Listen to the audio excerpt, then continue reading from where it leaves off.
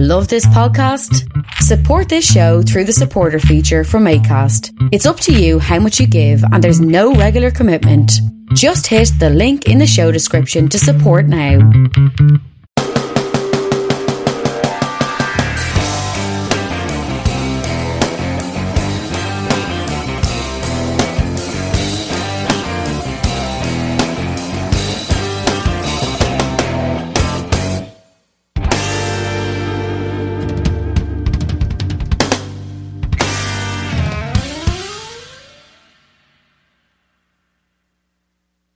Perfect. Thanks for being on time. Dude, what are you doing running a what? An 8-second 60? Well, no, hang on.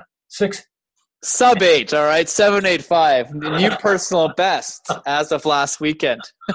Wow. How old are you, man? I just turned 30 in June. Wow. And you've been doing track for how long? Not that long. Well, here's a funny thing. It's been a long time since I've started, and it's even been longer since my early retirement. So I did track in elementary school, and after that stopped. I think I was forced to do a few high school track meets because the same coach for track was the basketball coach, and he used that as leverage for us to do track, because no one really wanted to do track after elementary school.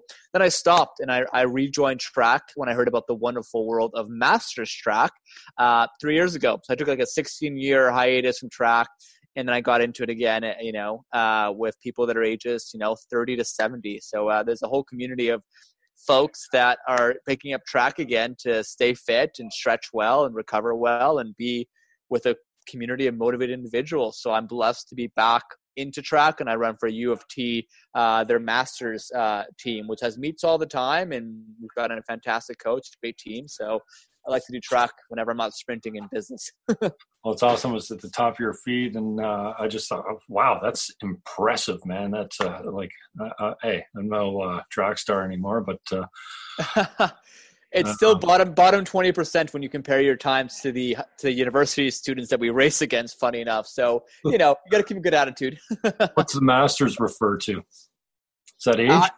I think age, yeah, exactly. Traditionally, I think masters are 35 and up, but they allow 30. And I even joined in my late 20s. But I guess under 30 is the open. So that means you race against people that are literally, a lot of them are university or qualifying for the Olympics. And I did a few of those, which were pretty demoralizing.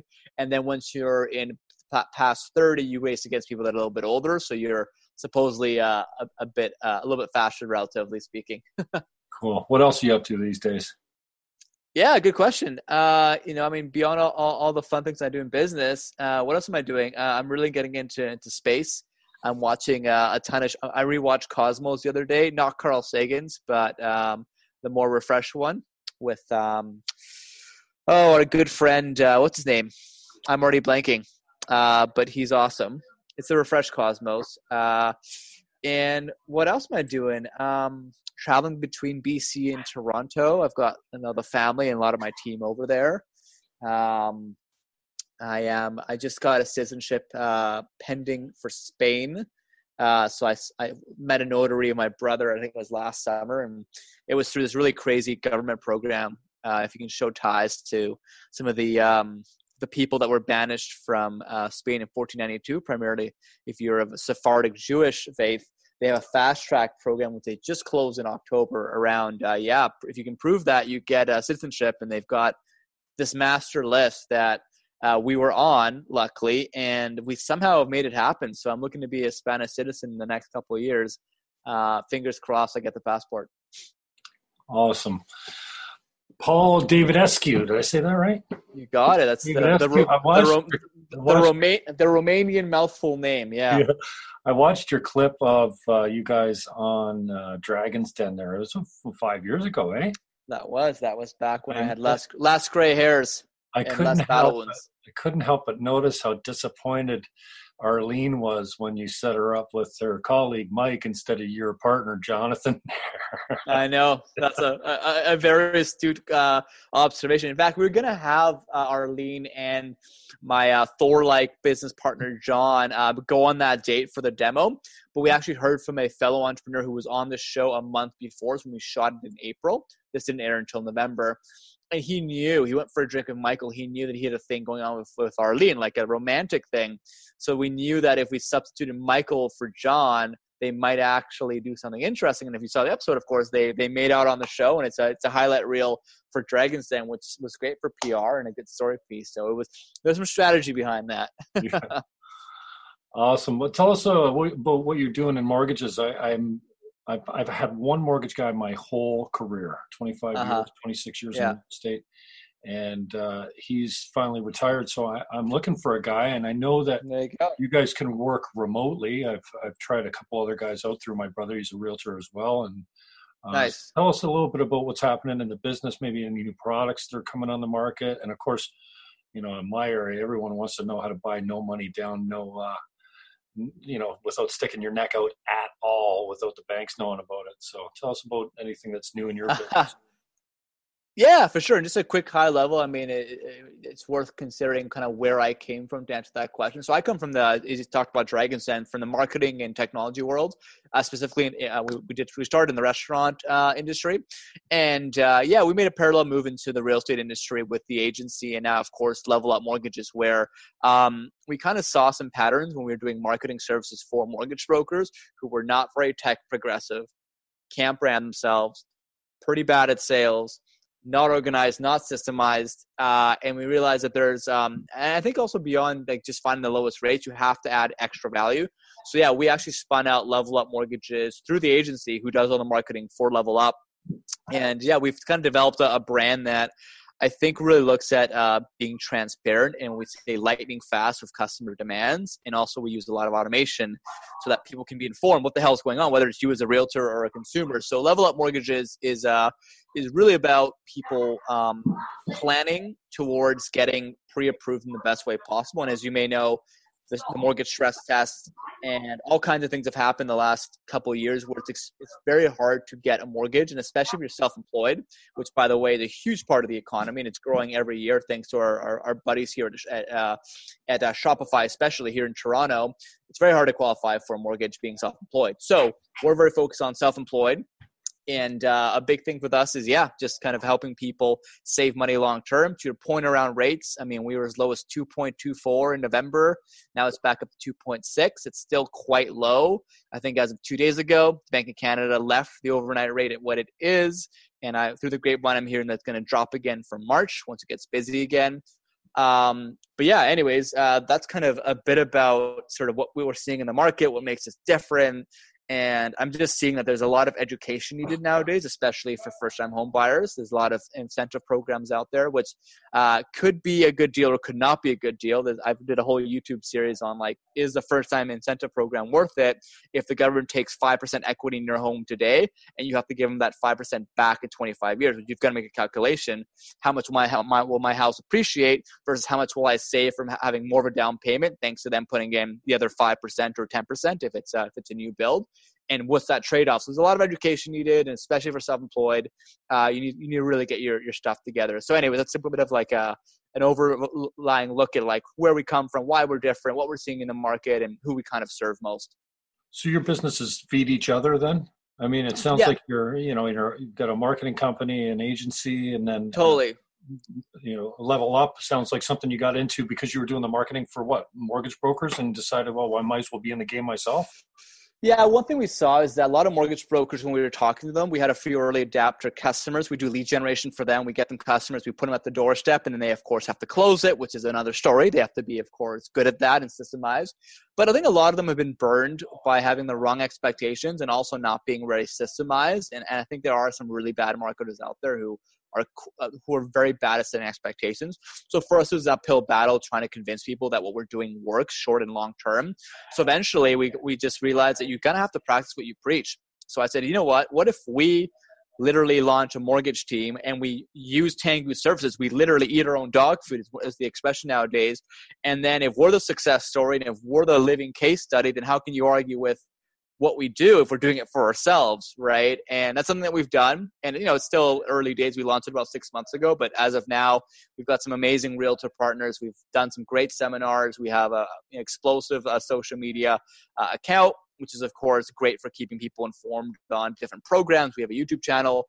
Those are all things that I think the industry is starting to take notice on how we're, coming in and giving it a bit of a fresh approach. And I think what we learned on the agency side, even the technology side, when we launched our app on Dragon's Den, you have to be very progressive. You have to embrace technology, but also realize that technology is a tool to then go face to face. And I think some people are either too tech focused, or they have no I guess, concept of how to interact with someone and sell them and more so educate them. And you've got the very old school people that are all about hand to hand. Let's meet at a coffee shop. Like, I don't take phone calls. I want to meet you. And they're almost a bit more like, they're not with it and they're not efficient. So we're like this perfect, I'd say, midpoint between tech driven for efficiency and education purposes and also scale. And then we're also people that are, we understand the value of face-to-face. So yeah, it's kind of a taking the best of both worlds, I guess, is the way to answer your question. Yeah. How's the business changed? I mean, in my market, we're seeing a lot of big city people coming in from TO. I'm in Niagara, so I'm only an hour away. Right. Totally. And, the hands-on is well, it's a lot more hands-off now. It's a lot of texting, a lot of, even when we had fax, I don't remember these many documents going back and forth with DocuSign. Whereas, sometimes you never even meet the people. You close a deal totally. and there's no personal touch anymore. Have you found some similar changes in the mortgage industry and marketing? 100%. Yeah. 100%. Look at who's buying homes now, right? Millennials, even some Gen Zs, right? Like, they're already in the market. They're in the mindset now.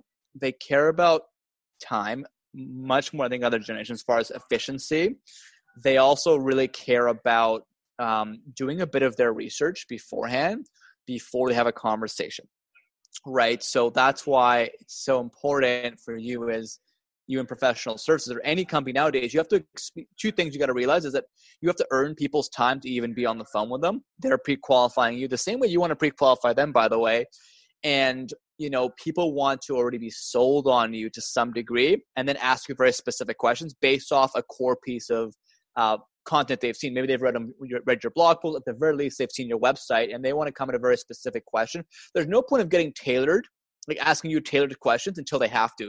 So if they have a generic question, they're just going to Google it. Like, it's just more efficient. They don't have to get into a phone call. Then they know that you think they're a lead, and then you're gonna call them 1,000 times. Which, I mean, I don't blame you. If you're a salesperson, someone calls you up, you want to, of course, engage in that. So I think it's the rules have changed, and that's more on that initial phone call interaction side. As far as like DocuSign for efficiency on document exchange, using Dropbox to store documents. I mean, that's all, I think, table stakes now. You'd be crazy not to do that. Yes, there's security concerns on that. You have to be smart about it, but generally speaking, that stuff I think is pretty good now. And yeah, I think just home buyers now, they're also shopping around more, so they can't physically be in 10 different places at once, right? Which is why they shop around, and that's why they do it all remotely. They're not going to meet you till they're like committed on you. So basically, you're buying for business. Until you meet someone, you're basically one of 10 other people, which is a whole other conversation. When you look at the dating world, if you look at what's happening in professional services, too many options. I think that's done at a detriment, but also I think it's great that there's so much more accessibility. There's an even playing field. And now to add value to service professional, it's not just about, your lowest rate or, how well, it's important to think about how fast you can be on replies. That's actually very important. But there's table stake things now that you need to stand out now with how well you tailor to that individual and how well you meet them where they want to be met. And that goes back to, again, technology. So yeah, 99% of people, for a lot of top producing mortgage agents, they never meet. That's the reality. Where do you find your leads are funneling through? Is it all from online or word of mouth, or are you brokering deals with agents? I know there's a mix of that, but where your cold leads come from, somebody just off the street saying, "Hey, I found you on whatever." Totally. Yeah. All the above. Primarily with us, I mean, the way we look at things is two things, right? So we work a lot on what the agency preaches, which is, yes, it's lead generation on Facebook and Google, primarily Facebook. We do a lot of blog writing and SEO, meaning that we want some of those leads to actually read a blog post that educates them on something. Therefore, when they call us up, they're asking us about something at a sophisticated level versus, hey, what's your best rate? This is how you weed out rate shoppers versus people that actually want to tap into your expertise and aren't going to make you buy down your rates. And yeah, of course, we have centers of influence. I mean, of course, real wrong thinking of the realtor first before they nowadays, and especially the Toronto market, the hot market, that there's a lot of home sellers that are not even giving you time for subject removals. So imagine you put your deposit down. They're like, hey, you have 0 days to do any subject removals. You either buy it or you don't. If you're not 110% sure that you've been pre-approved for financing and you give your deposit, guess what? You're not getting that back when you realize that the stress test and a bunch of other new lender policies are going to give you maybe access to half the capital you expected you would get.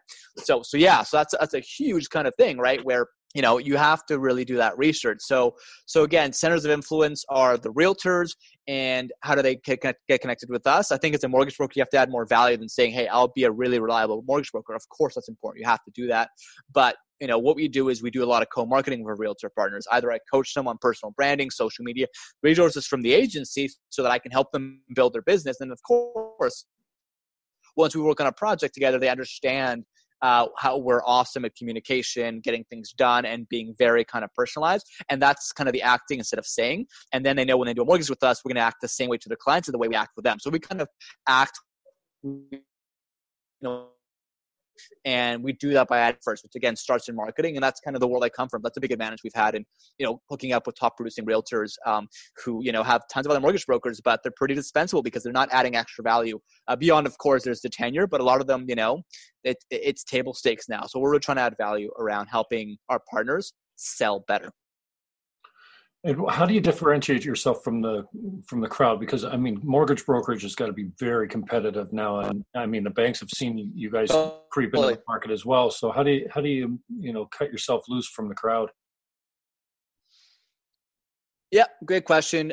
So for our target market, which is a lot of self-employed newcomers and folks that we say are self-improvement focused, first of all, let's start from the very basics. So we work with a lot of non-bank lenders, and I'm not sure how educated you are on the difference between like an MCAP, a First National, and a TD, right, or an RBC. But usually the bigger banks, they won't drop their rates until 3 months after the market does. Why do they do that? Because they know that people think of them as a monopoly, so they're just profit maximizing. But there's a great article in the Huffington Post that talks about how they're usually at least a few months back. So yeah, there's usually much better rates of non-bank lenders, which are just focused on mortgages, and we do a ton of that. So of course you're going to get savings from that.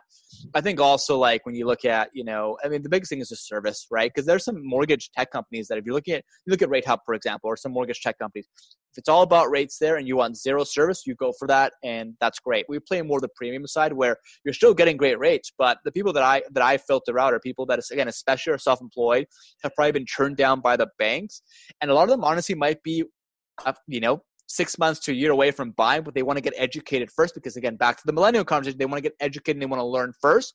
A lot of mortgage brokers won't have the system to properly follow up with them, or they just won't have the willingness to educate them. They're kind of looking for that quick deal. We're very patient with that. We create a lot of content on YouTube and blog posts, so we're educating way before the sale happens. So we're building relationships, and then we're staying in touch with our database. And I think just the way that we approach customer service to add value first, nurture for a long time, again, using automation to some extent because you can't be in 1,000 places at once. That's a big differentiator. And at the end of the day, I think when they talk to us, especially if they're self-employed and they learn about our history and how I built myself as an entrepreneur and the challenges that I've been through, they just resonate with that. It goes beyond the mortgage. It's about increasing your income, decreasing your debt, and being organized. So the three things for your debt service ratios to get a mortgage, but we also translate that to that's what we do for you. And we do a lot of coaching. Again, back to the coaching the realtors for their marketing, or coaching our clients with marketing in ways they can improve. They really appreciate that, and I don't see a ton of that in the industry. Who are you following these days with the coaching and the motivational speakers? I mean, we talked a little bit about it offline, but sure, yeah. I go back to Napoleon Hill being the godfather of everything. I think anybody that's ever done anything motivational or any philosophy or anything seems to go 100%. Back to the roots of Napoleon Hill. But who are you crushing on right now as far as content consuming? Yeah, for sure. I mean, I'm looking at lots of folks. I think I mentioned that. I mean, I'm really interested in the direction Tim Ferriss is taking, but if his focus, so, Tim Ferriss, again, he's the 4-hour work week guy who was all about productivity for a little while, and he still is, of course, and all about personal hacks, which I love. I'm very into personal development. But I think he started to realize that I think the world needs a bit more stillness. People need to be more present with each other, which is something Ryan Holiday, who's a fantastic young author, he just wrote a book around stillness, something that he's really preaching. And the way, of course, Tim's looking at it, he's really got into the world of psychedelics, which I think really blew up onto the scene end of last year. There's a ton of literature around how there's a lot of trials now on how people who are suffering of PTSD or cancer or certain depression, these drugs are making this huge comeback now where it helps people be present with, I think, very deep things that you definitely can't look at when you're busy, nor when you're actually, I guess, let's call it sober. So I think it's really interesting that the sort of the medical benefits of that for certain people that are in mental illness, basically. But of course, you hear about microdosing in the Silicon Valley, and there's entrepreneurs who are more than they're cognitively functioning at an amazing capacity, but with the use of psychedelics responsibly and once in a while, you see that they're getting these amazing insights and very present with each other, so that after they do psychedelics, they suddenly realize they have to be more into meditation, other ways of getting to a pure state of mind. They have to take time for themselves. They have to do better self-care. And a lot of times, again, whether it's psychedelics or even just certain stress relievers, exercise even, people are starting to finally be a bit more still and more present. And again, I think for creativity and health, it's such a big thing, especially in this crazy social media world where people are like me talking 1,000 words a minute, but also their brains functioning at that pace. And I think it's a big problem. So I love how he's big into meditation as well, by the way. So I think stillness, meditation, and if need be, psychedelics, I think are all amazing new cutting edge things that are, I think, changing people's perspectives. If you look a bit more, philosophically around, well, let's take a step back around like what drives you. I look at, classic is Simon Sinek, right? Start with why. He's got a book around that, and he's got a new book called The Infinite Game, where he's all about the mindset of people they don't buy what you do, they buy why you do it, which goes back to your question on how are we different. We have a mantra of leveling people up. We want you to be at your best as a human being. I think people really dig that versus just looking for the lowest rates. But again, he's got that mantra. He's got a great, he's actually in a ton of podcasts. I'm not sure. I think he has his own as well. I really like what he's doing. Those are all big ones. I mean, Tony Robbins is, of course, a classic. He's big into personal finance when things are important. So I haven't seen his content recently, but I think it's all really good as well. Those are kind of some of the main thought leaders that I look at. I mean, I'm always following Elon Musk, of course. I think what he's doing is fantastic. It goes back to our preamble around me getting a lot more into outer space and just seeing people do things that others don't think are possible. I think that's really badass and awesome. But yeah, those are some of the people that right now I'm following. And again, there's that trend of stillness and presence that I think is important.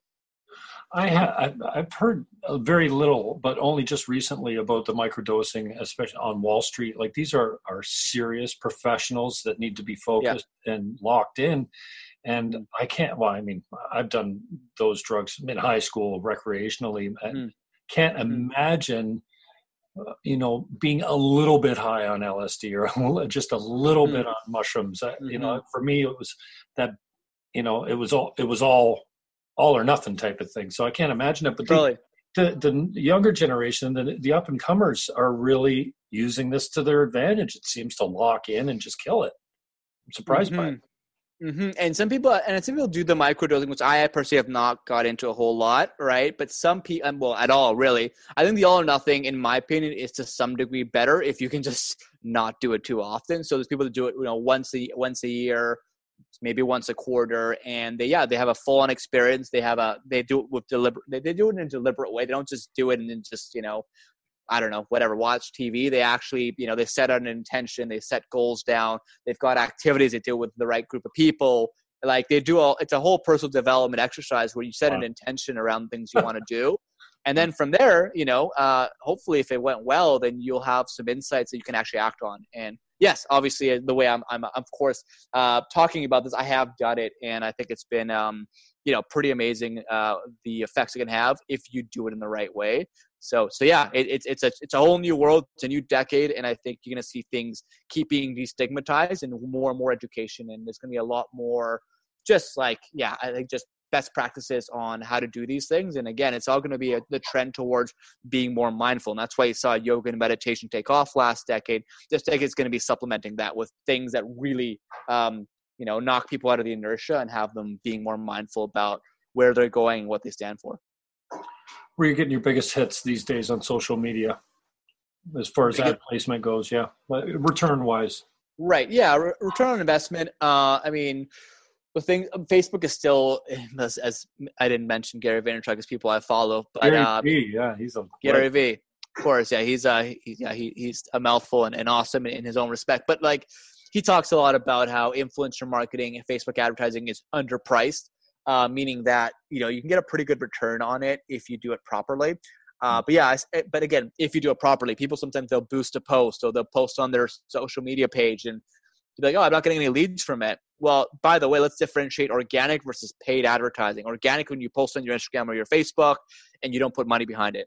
Guess what? Facebook owns both those companies, of course, and they want to make money. So I think the status for Facebook is if you have 100 followers and you post on Facebook, 2 of them see it. This is 100 of your hard-earned followers. So you've got to pay for your own database, which means you don't own your database, by the way.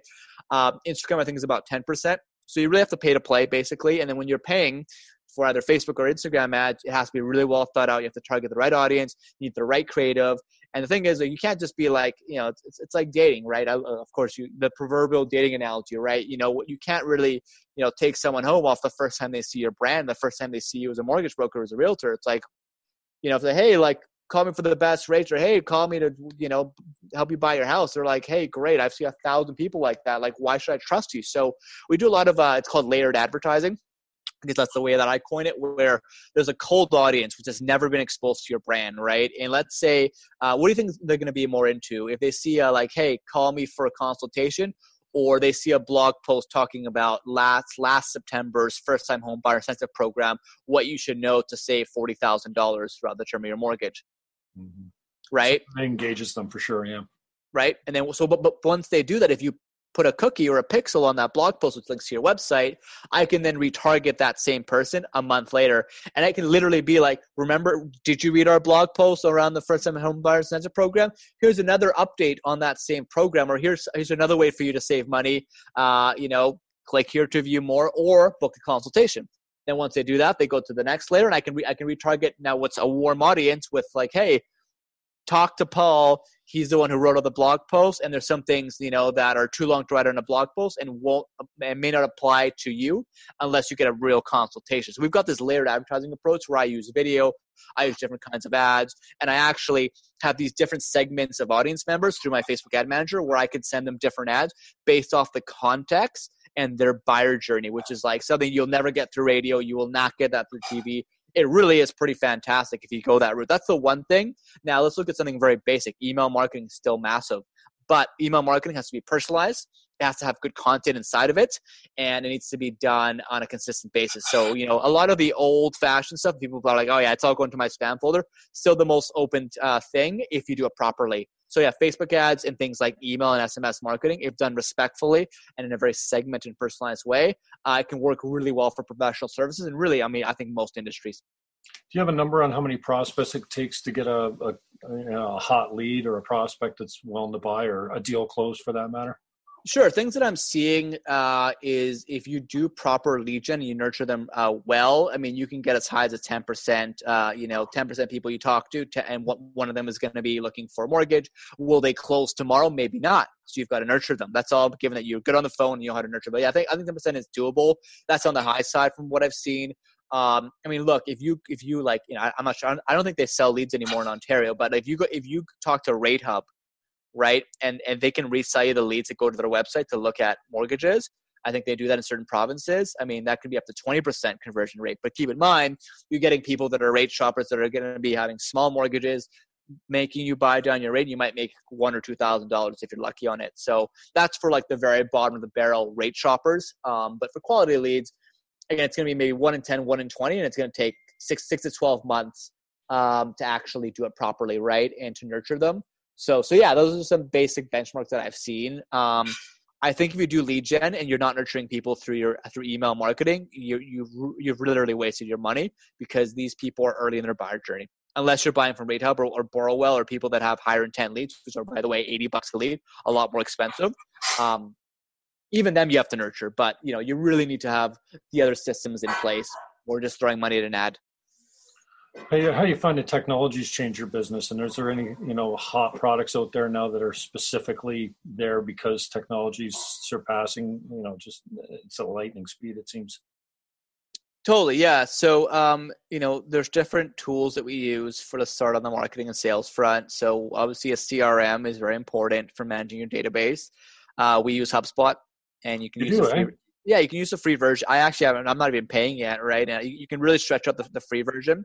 And it's quite fantastic. I mean, they're the thought leaders. What's that? HubSpot give you other than tracking email or whatever? That's lots. They do. Yeah, they at CRM. They have like a call. They've got a sales product and a marketing product later on top of it. I do my newsletters through there. Yes, you can track notes. You can do email drips. You can, there's a whole bot marketing now done in technology. There's like messenger bot marketing when you talk to a bot and it sends you FAQ questions kind of as you go. They do that as well. Lots of good stuff to help you save time in I think prioritizing leads and also even getting the ball rolling with leads off your bot so that when they talk to you, it's been escalated and you've already answered a few questions and you've got more context. So actually bot marketing is one thing that I'm doing a lot with the agency and that I think is a technology that is definitely, it's getting here, man. AI is getting here. And I think it's being well received by consumers if it just saves them time and it's not a cop out for not giving them true customer service. So I think you do have to balance both. But yeah, HubSpot's a big one. Again, all the retargeting capabilities on Facebook we talked about, that's massive. I just look at my phone right now. If I look at the apps that I'm using right now, I use Harvest, which is a time tracker. I use it just for productivity standpoint. So I kind of track all the activities I do throughout a week to audit my time. That's a bit OCD and nerdy, but it does help if you're someone who's at a high performance and trying to really do a lot of things and do it properly. I do a lot of that. I use Slack, of course, which is a BC and Silicon Valley company. They're great for internal team communication. That's been fantastic. There's a lot of power dialers that help you do cold calls. Like you do 3 calls at once, and it doesn't connect. It connects you with the call that picks up. So I learned about that today. I think it's called Mojo Dialer. That I haven't used it, but I think it's super interesting. I have to talk about, of course, podcasting, whatnot. Overcast is a great app where you can create playlists of different podcasts. So the problem is if you listen to a podcast, you're like on iTunes, you're forced to look at a series of them under the same sort of, producer. But once you run out, you procrastinate to be like, okay, what should I listen to next? And then you're busy, you don't do it. You can make an actual playlist of like, let's say, best marketing podcasts, and you kind of add your favorite episodes from different podcasters, and it plays in sequence. So there's no procrastination. You can just rip through them. I do a lot of that. I use the Waking Up with Sam Harris and the Headspace app for meditation, Audible for audiobooks. Go on and on.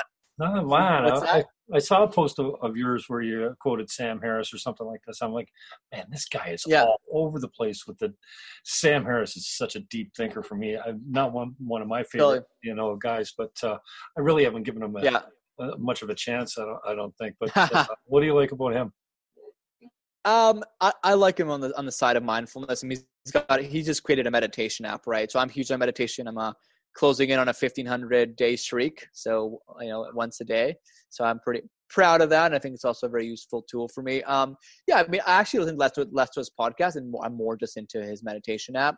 Although he's got a few pretty interesting episodes where, again, back to the psychedelics conversation, he's interviewing a ton of the top researchers there and linking that to mindfulness. And it's pretty cool stuff he's doing. I think him and Tim are really on the same page with a lot of things. He's just him and of course Jordan Peterson, local UFT prof who's blown up in his own respect. They do a lot of things together as well. So I think they challenge a lot of society's norms politically, societally. I think there's a lot of cool stuff that they challenge, and I'm a fan of course, looking at that stuff. And I know you're pretty big onto that as well. So those are the reasons why I think he's great. Yeah, 2 intellects like that debating or even just sharing ideas on a stage is pretty fascinating. Jordan Peterson's bright, man. I've learned so much from that guy. It's unbelievable. But what are some of your favorite life hacks? We talked about that a little bit earlier.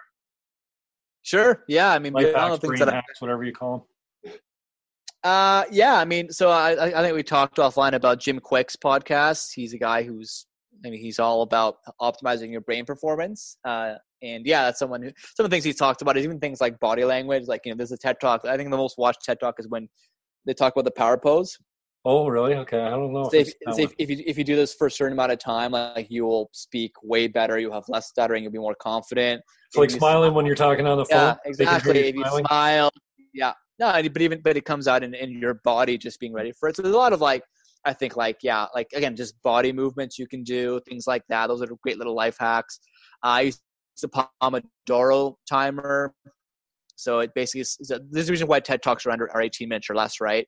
Attention span doesn't really hold well beyond that, whether someone's consuming information or someone who's actually giving out information. So what I do is I got a timer every 25 minutes. It rings and it kind of forces me to stop, breathe, and maybe take either a 5-second break or a 5-minute break, and then get back at it, really hitting it hard. And when there's a timer, you're a bit more under the gun. You're not being distracted as much because you're there's time. There's it's time bound. I think it's very important, right? So I use a Pomodoro timer. You can download it on your desktop or on your app. That keeps me very productive. We talked about harvest, of course. Other life hacks are just how do you, one thing I really like, I think people are really, they're really caught up procrastination, right? Mm-hmm. And now that people are getting, tugged in so many different directions from phone calls or social media or just people's demands. I do something where I just kind of block and tackle my week. So I design an ideal week and I literally categorize all the different things that I need to do, different activities that lead towards certain results. And I block it out ahead of time. And then I set them as recurring calendar invites so that when I have someone ask me something, I look and see, let's say a realtor wanted to meet with me. Look at my calendar. Oh yeah, Thursdays are the time that I've realized it's the best time to talk to realtors because it's near the end of the week. They're less busy. I've done more of my daunting tasks earlier on. I'm a bit more social, et cetera, et cetera. And I try to slot them in at that time. And if someone says they want to talk right now, and I'm currently in my blog writing time, that is an important task but not urgent that you always get distracted from, I'll be like, hey, I'm doing deep work right now. Can't talk, but let's talk for Thursday. So it gives you boundaries and keeps you in line. And it's something, if you want, I can share my calendar with you. You might get a kick out of it. I can show you exactly what I mean if you want. Yeah, sure. It's working. You might be a little bit freaked out by it. What's that? I feel like a caveman.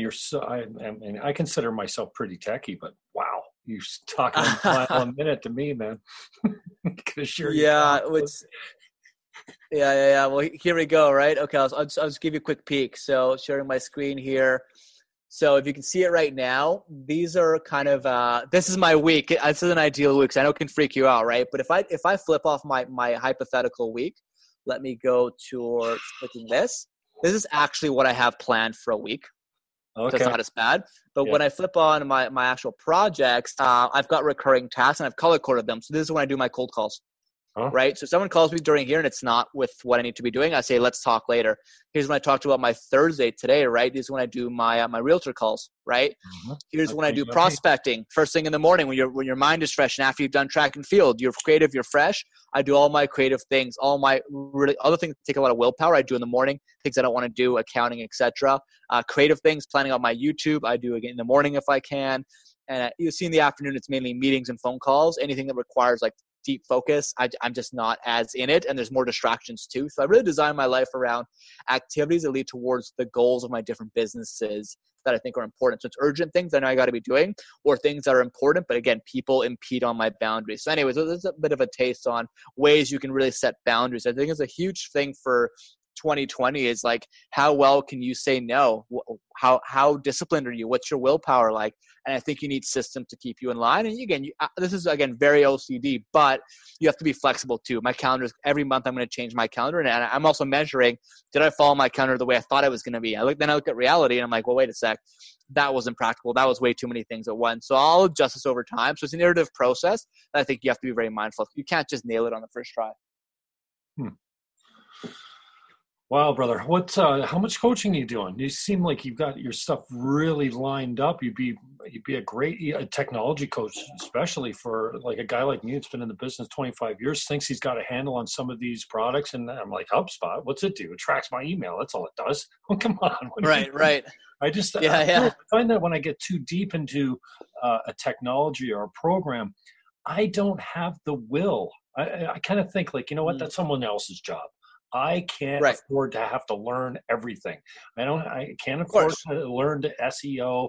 That's my computer guy's thing. And I guess if you got the money, no, totally. But Sure. Yeah. How much coaching are you doing, if any? Yeah, I do coach some entrepreneurs. Most of my clients that are doing mortgages, and again, if they're self-employed, they will get a little bit of coaching from me. A lot of my centers of influence, realtors, etc., they will get coaching as well. And a lot of it's just cross-pollination. We're talking about a deal, and then I save the last 5 minutes for like, hey, how's your business doing? Have you tried implementing the Pomodoro technique, or how's your harvest timer? How is your HubSpot? Do you have any questions on that? So I kind of it's present in every conversation, but formal coaching, I do just very specific clients on the agency side. And then of course, on the mortgage side. So yeah, something that I think I'm going to be doing more and more of in the future. And I've got some exciting e-courses and programs that I'll be launching probably near the end of the year to do it at scale and I think empower other people to be coaches as well. And it's very doable, but it has to be done in a certain way. So yeah. Dabbling into it, but obviously very passionate about it. So, happy to entertain offers and just, hopefully even just through this conversation, be a bit of a resource. I'm going to have to listen to this and slow your speed down a little bit. Yeah, I know. Hey, but the timer I know. Talking about one more time. What's the program called? The 25-minute Palm? It's called the Pomodoro Timer. Just Google it. And you'll see different extensions for it. Yeah, it's a technique that has different apps built around it. But the idea is to refresh every 20, 25 minutes and take Correct. a break and zen or meditate or clear your mind and then come back hard. Yeah, I think that's an interesting philosophy. It's Stephen Kotler, when I was first introduced to him, when he was talking about hacking the flow, I'm like, what? Like, I don't really have those times where I'm frustrated and I get the writer's block. I'm sure it happens a lot, but I tend to be bouncing from job to job, and kind of like I'm like an air traffic controller. So I don't seem to be in one job for too long, but I've been challenged to put all my content down in a book, and if awesome. It takes me a year writing a page every day, that's for the 300 and some odd pages, but I can't seem to, like, we talked about discipline offline. Dude, just looking at your calendar, I think discipline is something that certainly you're born with, and then you can learn, a certain amount of it as well to be disciplined or to practice it or coach yourself up on it. But it seems to be like you've got that one bagged. How do you become an expert at that? Yeah, it takes time, and I think it just depends on how much you care about it, right? What your willingness is. Kobe Bryant, I think, had a really interesting interview recently. I forget which podcast it was on, but he talked about stop negotiating with yourself. Oh. So what does that mean? You set a commitment. You hopefully do goal setting, right? I like to do 90-day goal setting. It's not too long and not too short where you can adjust it along the way. You set a goal, you make it quantifiable, it's a SMART goal, and you then set a weekly activity or a monthly activity that helps you get there, and hopefully you enroll someone to do it with you. And then at that point, it's set. And if you at some point just don't feel like doing it, you're negotiating with yourself not to do it because of X excuse. There's 1,000 excuses. Sometimes they're valid when you're sick or something comes up. Again, you got to be flexible. But generally speaking, you just got to commit and do it. And I feel like people find excuses, or they get, again, pulled in directions that don't serve them. And that's where I think people lose it on discipline and just honestly, just self-organization. So I think just some more book references. Atomic Habits by James Clear. I've only read the synopsis actually, and I heard him on a podcast, and his whole thing is about breaking it down, starting very small, and organizing your physical space and your habits so that you then get something called spillover habits, which is talked about by Charles Duhigg in The Power of Habit, where, for example, and actually a big topic we haven't discussed a lot today is the topic of sleep, right? So Matthew Walker's Why We Sleep book has been, and it's a bestseller already, and it's quite breakthrough actually. And he talks about sleep is really the thing that can help so many other habits. So for example, if you don't sleep well, you're more stressed. You forget more things. When you have less sleep, you eat more. You have less willpower, which then spirals into a whole bunch of other habits, smoking, whatever it is, bad habits. So let's say you start with a good sleep. How do you get a good sleep? Well, here's some things you got to know. If you eat 3 hours before bed, if you do exercise 3 hours before bed, if you look at a screen 3 hours before bed, those are all things that give you bad sleep. And then when you've got bad sleep, then it becomes this spiraling thing. So if you start with good sleep and then you do exercise, let's say, 7 a.m. before work, so then your mind's rejuvenated, you've got to sleep, you're pumped out on these endorphins, and you have a somewhat organized day, that then helps you be more disciplined. It's, again, there are these spillover domino effects. So I'd say start with sleep. And to some degree, you've got to have some form of exercise. But back to James Clear, he literally says, like, if it's that much of a problem for you and you can't find someone to go with you, which I think is a great way for accountability, is like start by having your gym shoes literally next to your bed instead of your slippers. Make it easy for you to remember to go. Make it so it's like looking at you in the face. And maybe step one for you is you literally put on your shoes and walk over to the gym, or you drive to the gym and you go for 5 minutes. Like it seems like a huge joke, but you just go, you did it. The first part of that was breaking through to actually go. You do 5 minutes and start with something that's almost enjoyable. Start very slow. And then the next time you increment. And then your body has this amazing way to adapt where eventually it becomes a habit. It takes 67 days for things to become habits. It's not the 30 days we're all kind of told about. There's actually a really interesting study on that. But anyways, you start very incrementally and you try to create habits around spillover habits such as sleep, fitness, or it could be something around work, right? It could be around committing to, again, maybe do cold calls, something that you're fearful of in the morning after your gym where you have like willpower and you're pumped on it and you've done your power pose, right? There's all these things you can put together. So anyway, it's a bit of a long answer, but that's kind of how I've started it. And then eventually you just build on top of it and you become self-aware. You journal, you reflect on things, and you have to always be moving and really being self-critical, right? But in a healthy way. Now, how do we get introduced? Did you approach me on LinkedIn, was it? Yes. So we got introduced on LinkedIn, I believe, and it's a bit of a confession. I think it was my LinkedIn bot to send out a mass but personalized message to realtors in Ontario. And I've practiced certain scripts that work really well with people that are personable. And yeah, I think that's how we got connected. And then once you then you look at my profile, you see what I've done, and there's some mutual, values that I think I really tried to show from that first impression. And then after that, it gets escalated to me, and then we start talking, and now we're doing this, right? But again, automation is your friend if you don't spam people, but if you do, it's respectful, it's personalized, and then you escalate when it's worthwhile. And also you got to brand yourself well for automation to work. So anyways, that's how we got connected. I'm surprised you got me with a bot. I'm proud of you though. I usually can sniff that kind of thing out. So you got something going well. Also, I've been thinking LinkedIn is dead to me because all I get is spam. Hey, you want this, you want this, you want this. So you must have been different because I normally reply. I don't remove people either. I just don't go out to, Gary Vee's saying that the organic reach on LinkedIn is probably the best value out there right now. It is.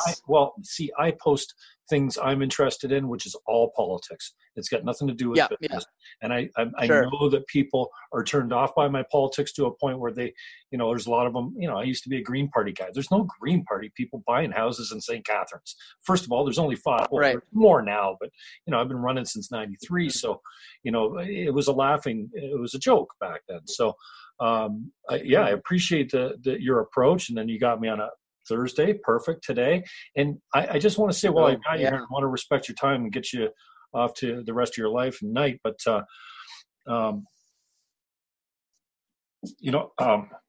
sorry, I got a brain fart. No worries. When you covered a lot today. Yeah. When you first approached me, I can't wait to listen to this back because, when you're interviewing someone, you're not present to the whole, you want to keep the conversation going. You think, of course. Yeah. You talk so fast. I feel the same. I do too as well. I know. I'm sorry. You're going to have to go instead of 2 times the speed, half the speed. People I'm looking forward to watching it back. But here I think today I said, hey, I could have you on. And you're like, okay. And I think to myself, oh man, I'm not feeling so great today. I tend to, I want to feel good. I want to be on top of my game. I don't want to come out here and be flat. And then as I'm talking to you, I'm like, geez, I thought I was doing this guy a favor. Look at all the stuff he's giving me. And you're bringing me a real awareness about, like I'm transitioning. I think I'm transitioning out of real estate. I've been looking at coaching. I actually built a coaching business off the books. And so when people, awesome. When people are, prospecting for me for realtor business, I'm like, dude, you got the wrong guy. Because I'm on my way out, or I'm not doing enough business to be worth their while right now. I'm going in this direction. So I appreciate that your approach. Number one, you hooked me. That's good. And Wow.